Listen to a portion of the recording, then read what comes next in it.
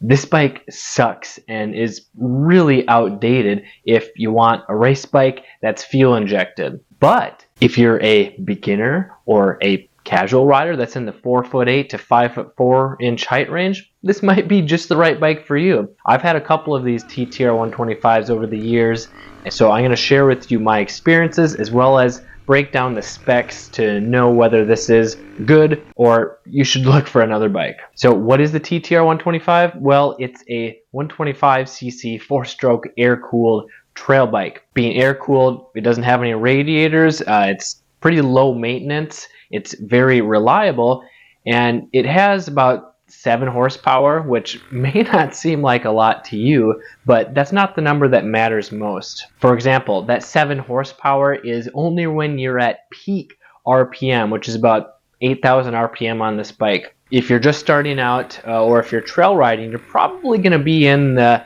3,000 to 6,000 RPM range, and that's where this bike really shines because it has really good, really smooth low-end and mid-range torque, which means that when you're just getting going in first gear and when you accelerate, it's not going to feel really snappy or really jerky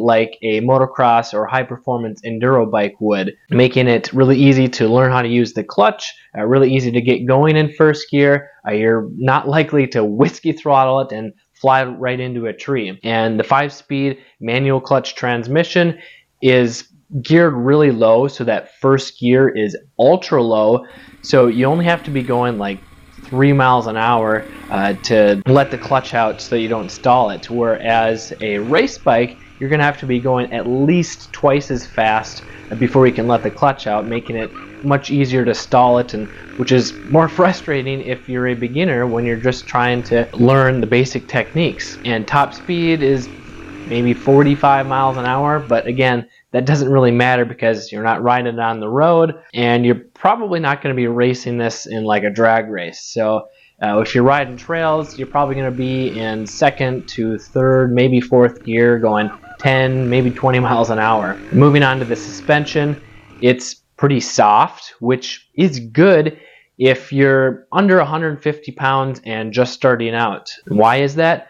Well, when you have plush suspension, it's really going to soak up those bumps when you're going 5-10 miles an hour, as opposed to a race bike that has stiffer suspension. At lower speeds, it's going to feel really harsh because it's not compressing and absorbing over those bumps. It's going to get you fatigued, exhausted quickly in your hands and wrists, where the TTR with softer suspension is going to absorb those, and you'll be more comfortable and you won't feel every single little bump or rock on the trail. And the suspension, it's outdated, yes. There's basically no adjustability depending on which model you get, other than the rear shock where you can adjust the sag, which is super important to get the right ride height, because if the rear end is too low or too high, it's not going to handle as well and you won't have the right traction, which is important for any dirt bike that you're going to ride. But even though it's outdated, this means it's simple, there's very little to go wrong, and it's going to last a long time. It's going to be reliable. And as far as the engine reliability, you really don't have to worry about much on these if you're properly taking care of it. And what does that look like? Well, regular oil changes, not letting it get too low or too dirty, regular air filter changes, making sure it doesn't get dirty, because dirty oil, low oil, and dirty air filter are the biggest enemies to your TTR engine. And if you do those, this bike can last many years before needing a rebuild. So now I just want to compare the differences between the models. And right now, the only brand new model you can get is the TTR 125 LE, which is large wheel and electric start. But if you're considering buying a used one, they have had the standard 125, the 125E, the 125L, and the 125LE. That means there's 4 models. So basically you just have to look at the letters at the end. If there's no letters, that means it's the standard small wheel kickstart only. If there's 125L, that means it's the larger or the bigger wheels and kickstart only. If it's 125E, it's electric start and kickstart, but the small wheels. If it's 125 LE, that means it's large wheel and electric start. I know that may sound like a lot, but you just have to look at the letters. If there's no letters, small wheel, kickstart. L is for large wheel, E is for electric start. And what do these differences actually mean? Well, the small wheel, which has 14 and 17-inch wheels, is almost 2 inches lower to the ground. It's better if you're in the 4'8" to 5'inch height range, depending on your inseam. So if you're moving up from like a 110cc trail bike, this is the perfect step up if you're just barely too big for the 110, whether it's you or your kid or your spouse, because it's the smallest dirt bike from Yamaha with a manual clutch. And then moving up to the large wheel or the big wheel, it has 19 and 16-inch wheels, and it's a little bit taller, and it's the biggest mid-size trail bike from Yamaha before you move up to the full-size TTR 230, which is quite a bit bigger, quite a bit heavier, and noticeably more power. And the bigger wheels make it handle a little bit better on the trails because the larger diameter rolls over obstacles better. It's a little bit more stable because the wheelbase is longer. So if you're tall enough,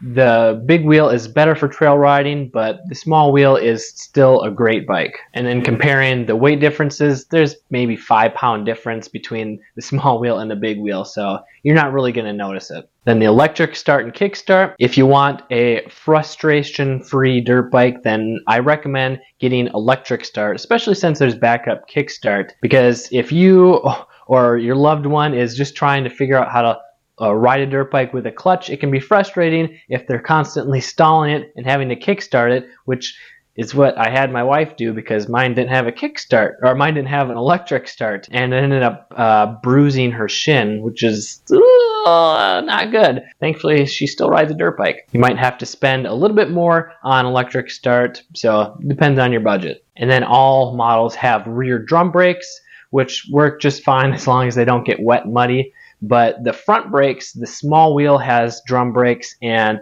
the large wheel has disc brakes, which work a little bit better. And I previously said that the suspension isn't adjustable other than the shock preload, but the electric start models have a clicker adjustment on the rear shock, which controls the damping just to give you a little bit more fine-tuning of adjustment based on your weight or riding style. And then for model year changes, there really haven't been any major changes. The TTR 125 came out in 2000, and Yamaha updated the plastics and graphics in 2008, but other than that, there really hasn't been any major changes, which means that most of the parts from a 2024 will also fit an earlier model as well. So how much is a TTR 125? Well, retail is a little over $3,000, and then taxes, fees, whatever your dealer charges. But a used one you can find for well under $3,000 depending on the model year, the condition of it, and your local market. For example, you could find a running one for $1,000 to $1,500 if you